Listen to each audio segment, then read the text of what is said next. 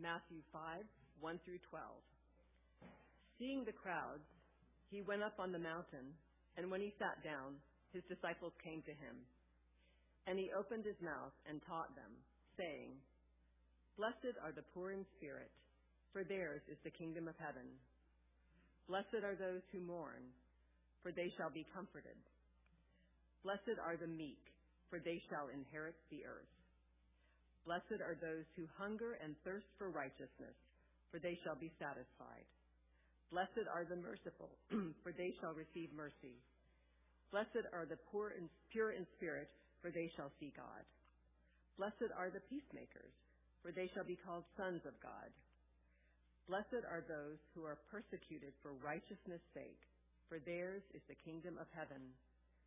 Blessed are you when others revile you and persecute you and utter all kinds of evil against you falsely on my account. Rejoice and be glad, for your reward is great in heaven, for so they persecuted the prophets who were before you.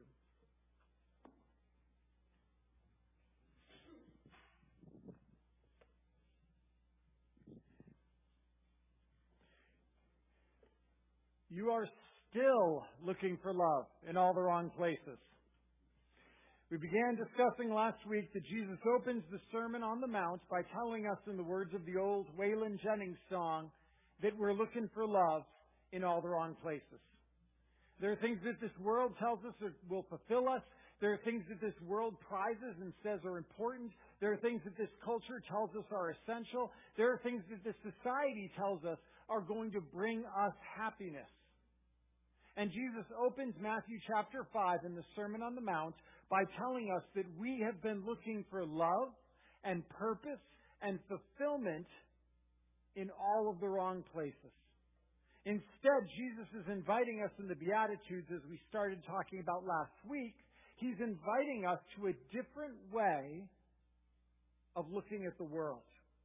He's inviting us to a new world view. Because as we noted last week, these 8 statements are not directives as much as they're perspectives. You know, these are not commands or tips for living or self-help advice. These are postures more than their practicalities. This is about worldview that we are to adopt rather than work that we are to do. These statements Jesus gave us to reframe everything. These are the lenses through which the kingdom citizen looks at life and looks at this world.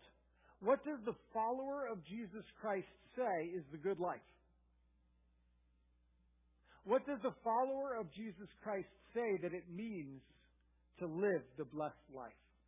And as we saw last week when we began to examine the Beatitudes, these statements divide neatly into 2 sets of 4. And last week we looked at the first 4 Beatitudes, and this week we're going to look at the second set of 4 Beatitudes. And the first set of 4 Beatitudes, as we saw last week, it reorients our relationship to God. The first 4 Beatitudes reorient our relationship to God. The poor in spirit confess their need. We mourn over that brokenness.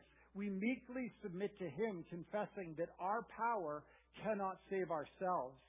And as such, rather than trying to fill ourselves, rather than trying to save ourselves, we hunger and thirst after His righteousness, and we're satisfied.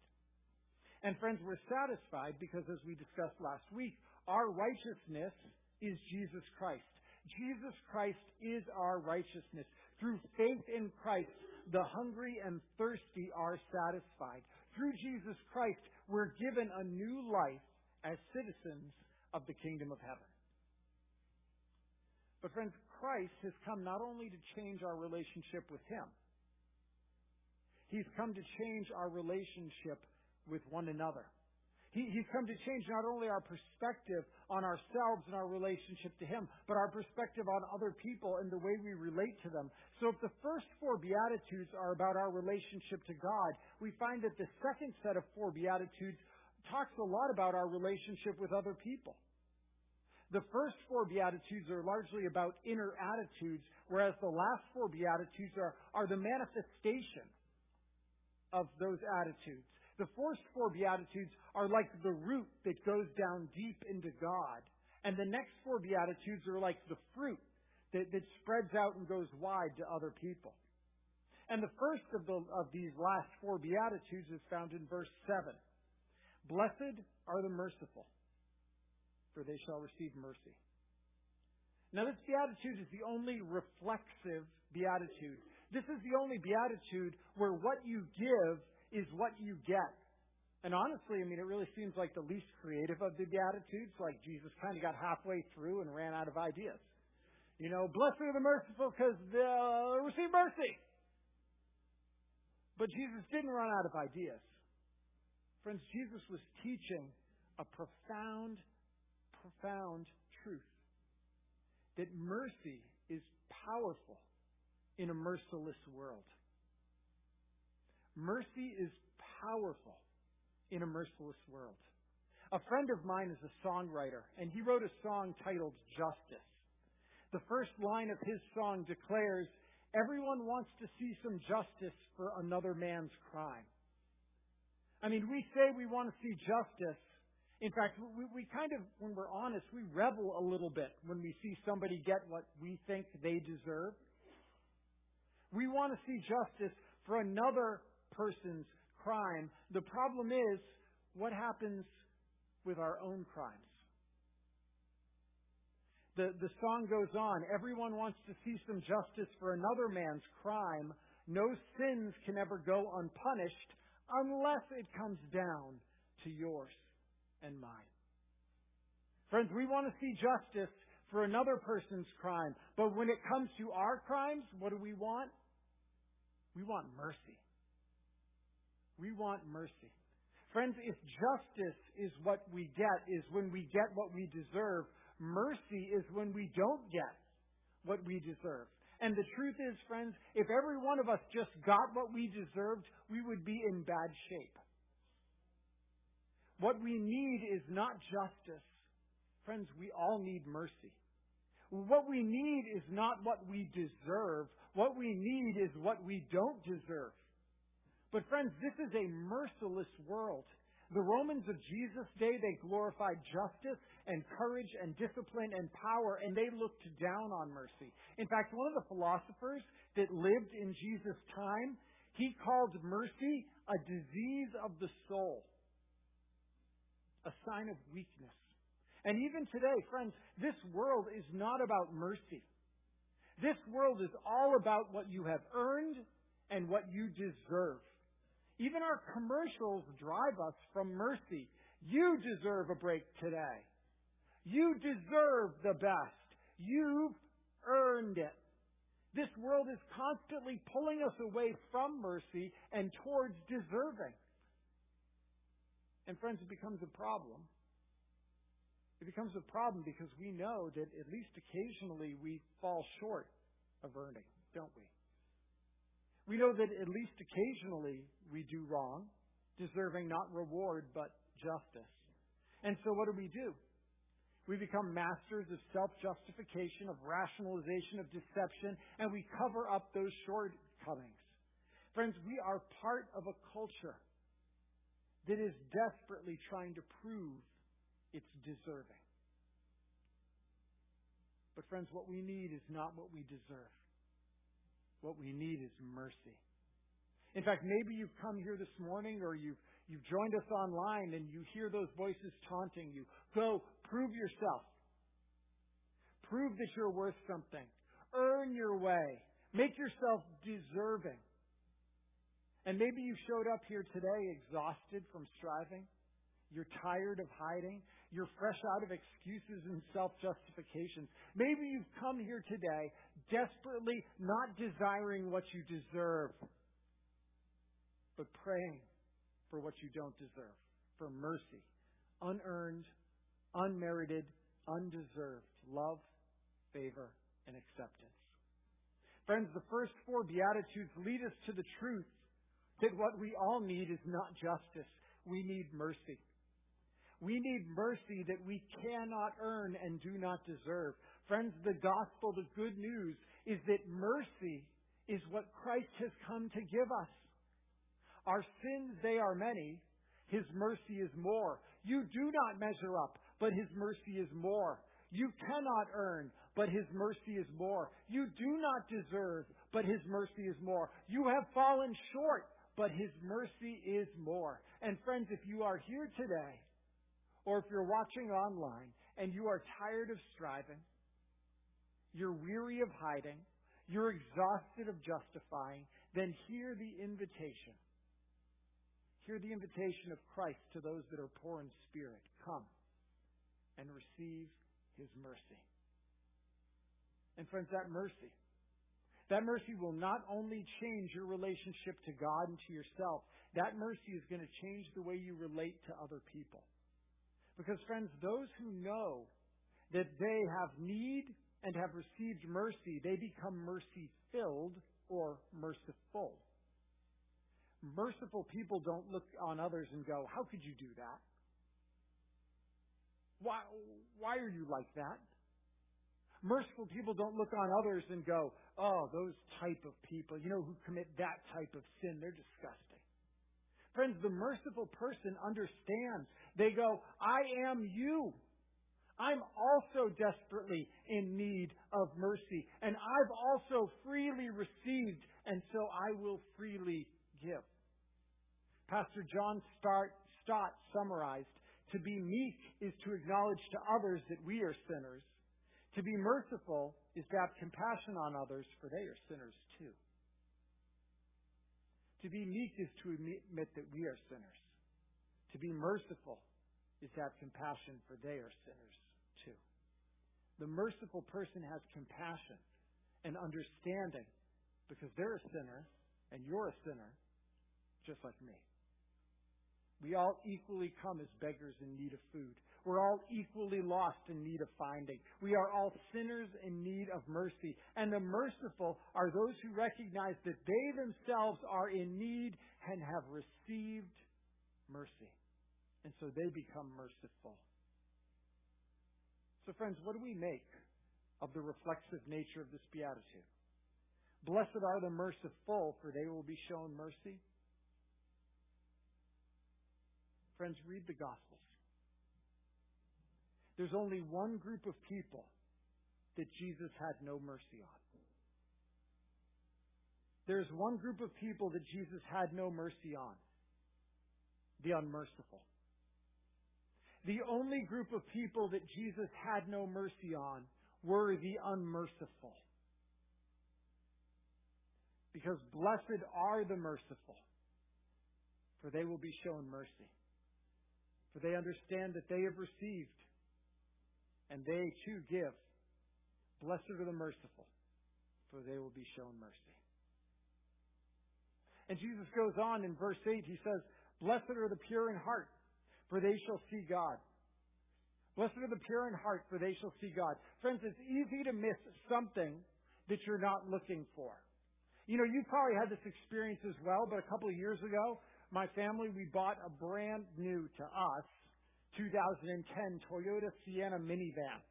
Because that's how I roll, minivan life. And so as we drove away from where we purchased the minivan, I started to look around. I'm like, oh my gosh, there's another one. Hey, there's another Toyota Sienna. Oh, there's another one. And they were everywhere. Now, friends, did all of a sudden, when I purchased it, did all of a sudden all kinds of Toyota Sienna minivans appear on the road? Well, no. They'd always been there, but I wasn't looking for them. And so I never noticed them. Because, friends, it's easy to miss that which you're not looking for. And blessed are the pure in heart, for they shall see God.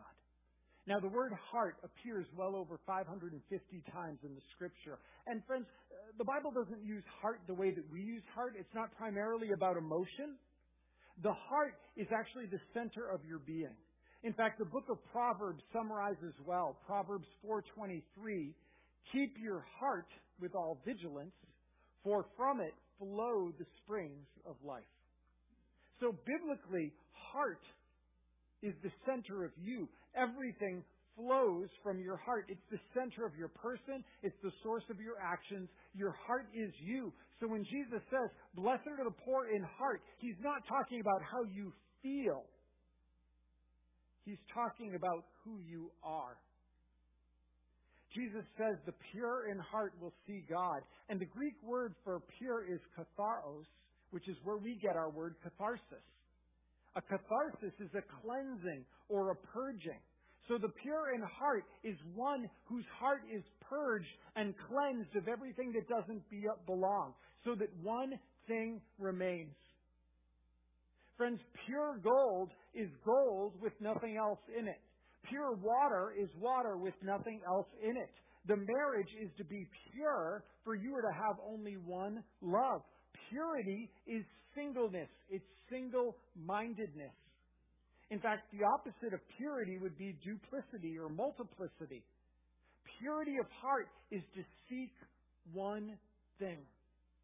It's to desire one thing. It's to love one thing. It's to look for one thing. Friends, another word for this would be holiness.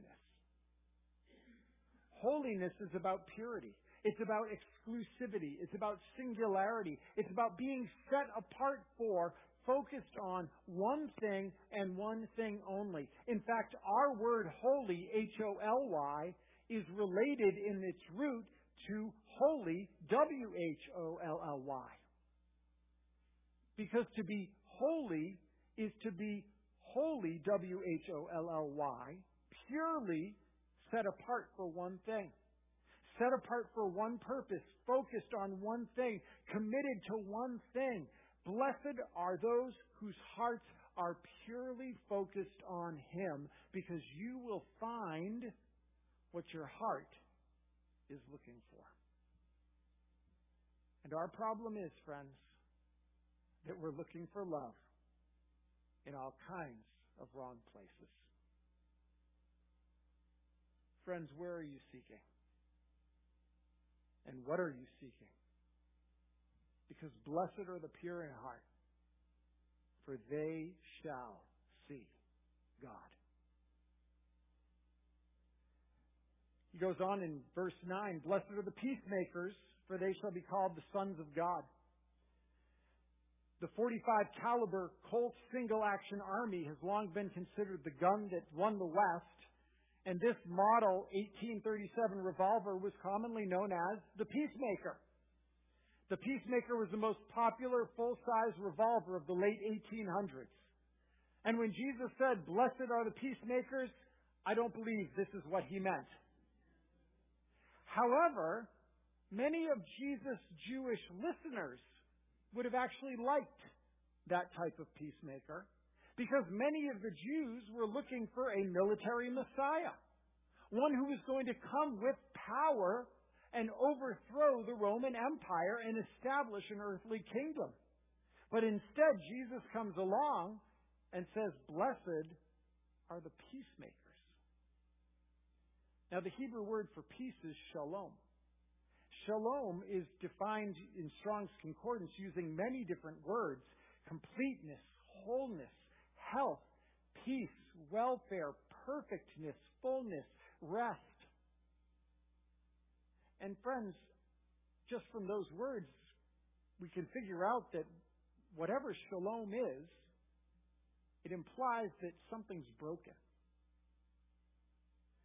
If shalom is about wholeness and health and peace and welfare, then the opposite of shalom is brokenness.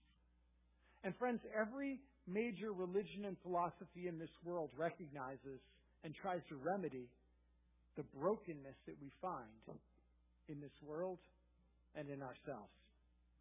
Most of our great works of literature explore the imperfect, flawed, broken nature of this world and us as people. We have a vast array of products and advertisers and manufacturers that are offering to bring us a solution to our brokenness, or at least distract us from the painful brokenness of our hearts and our bodies and our relationships in this world. Friends, we are broken, and we need shalom. We need wholeness and healing and peace. And church, our most fundamental brokenness, Our most fundamental brokenness is our broken relationship with God. Because of this most fundamental brokenness, friends, all of our other relationships inevitably break. Because this relationship with God is broken, our relationship to ourselves breaks.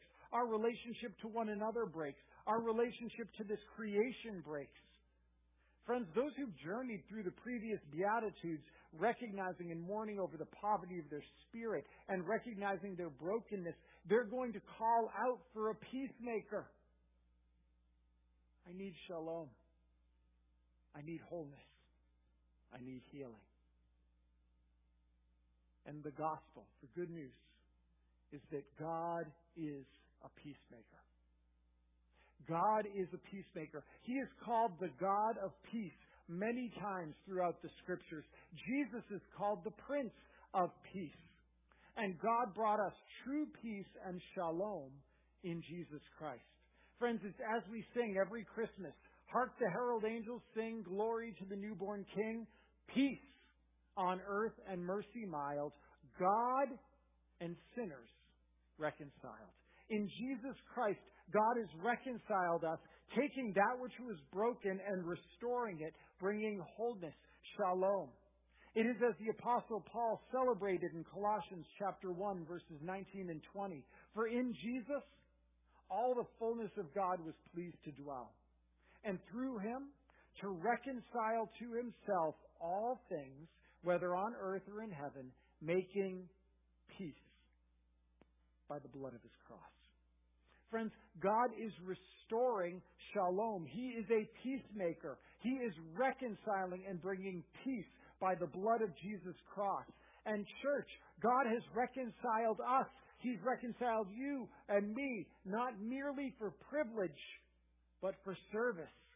We who have had peace made for us are now to become peacemakers. We who have been reconciled are now to continue that ministry of reconciliation. And that's what the Apostle Paul writes in 2 Corinthians chapter 5. He says, all of this is from God, who through Christ reconciled us to himself and then gave us the ministry of reconciliation. That is, in Christ, God was reconciling the world to himself, not counting their trespasses against them, and entrusting to us the message of reconciliation. Therefore, we are ambassadors for Christ. God's making his appeal through us. We implore you on behalf of Christ, be reconciled to God. We are to be peacemakers. He's given to us the ministry of reconciliation. Friends, this is why in our CSBC covenant, which we read together just last week, it says, we commit ourselves to the making of disciples who are ever growing in their identity in Christ, their investment in his church, and their involvement in God's mission of reconciliation. Because God is reconciling this world to himself through the blood of the cross. And he's given to us the ministry of reconciliation.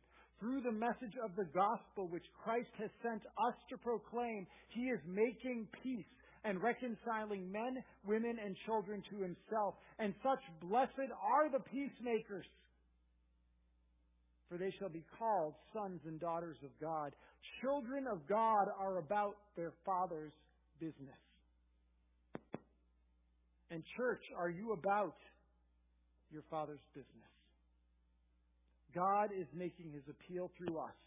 We implore you on behalf of Christ, be reconciled to God. And friends, the final beatitude is the only one that comes with some additional commentary. And we'll talk about that commentary shortly. But the beatitude itself is in verse 10. Blessed are those who are persecuted for righteousness' sake, for theirs is the kingdom of heaven. Now, first of all, as we already noted, the Beatitudes come full circle. The first one is about the kingdom of heaven. The poor in spirit receive the kingdom of heaven. And the last one, those persecuted, receive the kingdom of heaven. So the kingdom of heaven brackets all 8 of the Beatitudes. And friends, the phrase the kingdom of heaven is used 31 times in Matthew's gospel. Now, last Wednesday night at our time of study and prayer, which we would love to have you join us at, we were reading through these Beatitudes and discussing them and seeking to apply them and understand them. And one of the questions that I was asked as we were discussing them is, what exactly is the kingdom of heaven? What exactly is the kingdom of heaven? And I'm tricky because I told them I wasn't going to answer them then. They had to come here this morning to hear it. So guaranteed that they were going to come back.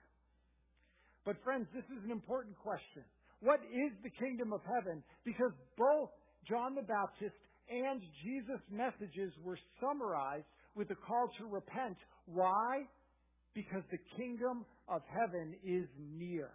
The kingdom of heaven is near. And friends, if the kingdom is near, then whatever it is not just a promise for tomorrow, it's a reality today. In fact, we will hear Jesus tell his followers in Matthew chapter 11, verse 12, from the days of John the Baptist until now, the kingdom of heaven has been forcefully advancing. So friends, whatever the kingdom of heaven is, it is here, it is near, and it's advancing. So what is the kingdom of heaven? Well, as we always say, when you have a phrase or a word that's unfamiliar, context is king. Context is king. So start by looking for other uses of that word or phrase in the section or the chapter or the book that you're studying to see if there are other uses of it that will help you understand what that word itself is. And in the Sermon on the Mount, we hear Jesus repeatedly teach us about the kingdom of heaven. And in fact, there are 2 key passages that are in the next chapter, Matthew chapter 6, that I think give us a clue as to the kingdom of heaven. And in fact, one of them, you just prayed. Dan led us in what is traditionally known as the Lord's Prayer. And friends, in that prayer, in Matthew 6, 9, and 10, we were taught, Our Father in heaven, hallowed be your name, your kingdom come, your will be done on earth as it is in heaven. So your kingdom come is parallel to your will be done. Now friends, remember, a kingdom is not about castles and lands ultimately. A kingdom is the realm and the rule of a king. The kingdom is the realm and the rule of a king. So the kingdom is the realm where Jesus reigns, where his will is done on earth as it is in heaven. And a similar idea comes just a few verses later in Matthew 6:33, where Jesus teaches us, seek first the kingdom of God and his righteousness, and all these things will be added to you. So here the kingdom of God is parallel to his righteousness. So again, the kingdom is the realm where the righteous will of God is being done on earth as it is in heaven.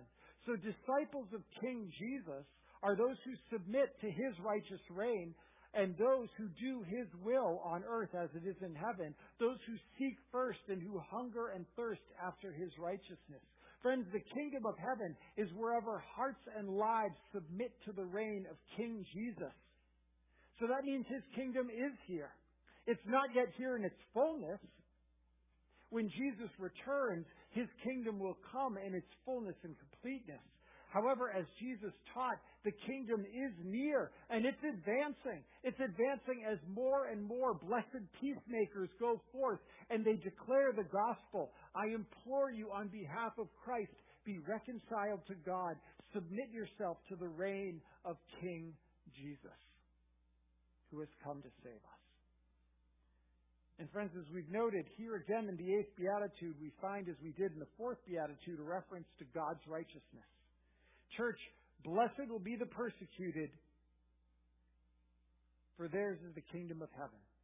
And the blessed will be persecuted for the righteousness, it says, for which they hungered and thirsted in the 4th Beatitude.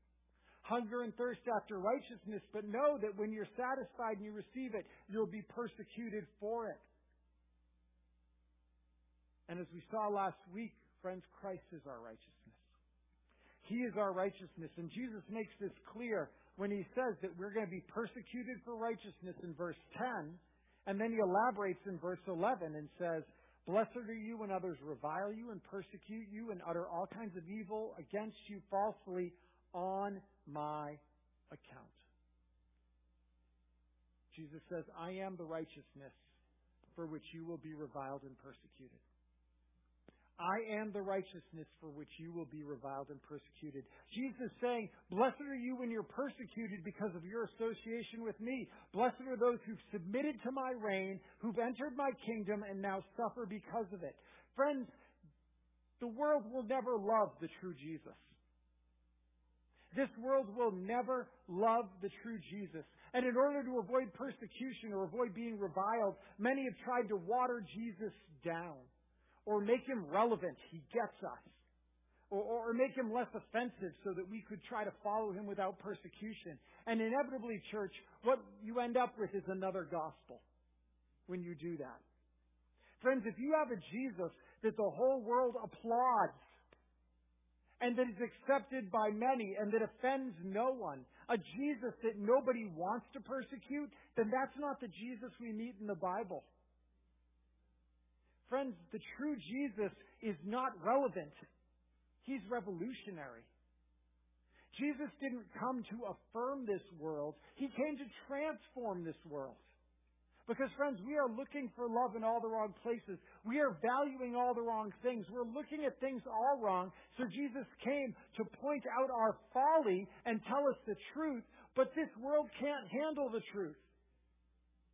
And as such, Jesus says, those disciples who live as citizens of the kingdom, you should expect persecution. Jesus says this many times and many ways throughout His ministry, so why are we so surprised when it happens? Friends, if you want everybody to like you, don't follow Jesus. Go sell ice cream. Everybody loves the ice cream guy. But if you're going to follow Jesus, blessed are the persecuted, those who are persecuted for righteousness, those who are reviled for my name's sake.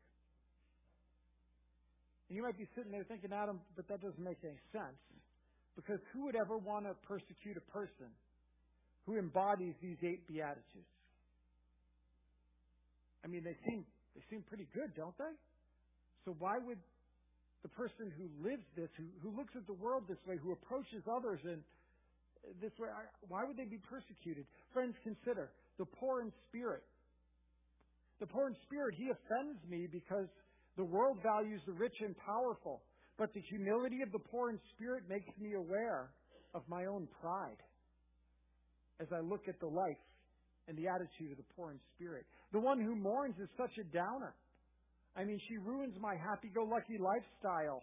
You know, her mourning makes me aware that there's a right and a wrong and that I too should probably weep over the wrong things I've done. And the meek, there's no place in this world for meek. Where in this world might makes right. And the gentleness of the meek makes me question my own hunger for power and control and manipulation. And those who hunger and thirst after righteousness, well, they make me angry because their hunger and their filling exposes my own perverted hungers and the utter emptiness of that with which I'm trying to fill myself. The merciful, they aggravate me because that infuriating mercy exposes my own self-righteousness and superiority and tendency to judge others. The pure in heart, I can't stand her because her ways expose the impurity of my own heart and my motivations. And the peacemakers, well, those people refuse to play the game.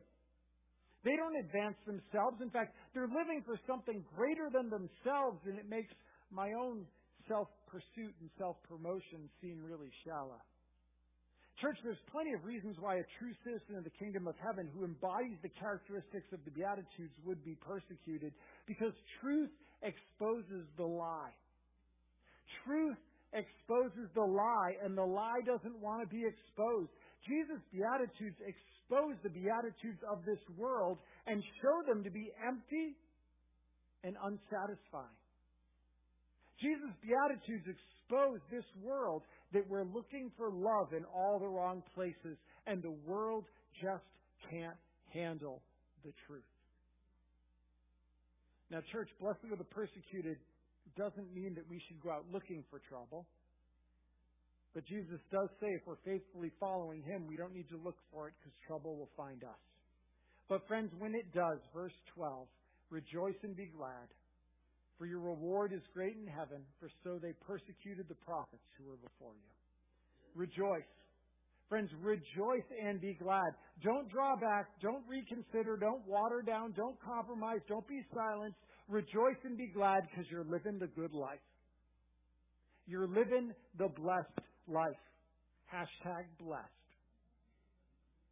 Friends, the worldview of the kingdom turns everything upside down. The truth exposes the lie. It challenges everything that this world has taught us to value. And it invites us to the one place and the one person where we will find what we need. And that is Jesus Christ. Friends, the blessed life is found in Christ. He is our righteousness. The blessed life is to live as part of His kingdom. The blessed life is not to receive the applause, but the persecution of the world as we expose by our living the lie of this world. Church, it is, as we sang this morning, mine are days here as a stranger, pilgrim on a narrow way. One with Christ I will encounter, harm and hatred for His name. However, mine are keys to Zion city, where beside the King I walk. For there my heart has found its treasure. Christ is mine forevermore. Friends, the Beatitudes invite us to ask, where am I looking for love? And they invite us to receive Christ as our treasure, now and forevermore. Friends, where is your treasure? Let's pray. Father, take our wayward hearts and bring them to you. Forgive us for looking for love in all the wrong places. And bring our hearts to the place, to the person, where we might find all that we need, and that is in you. And Father, help us to live as citizens of your kingdom, to live as citizens of heaven, to be blessed peacemakers, and to bring glory to Jesus Christ, who is our righteousness, in whose name we pray. Amen.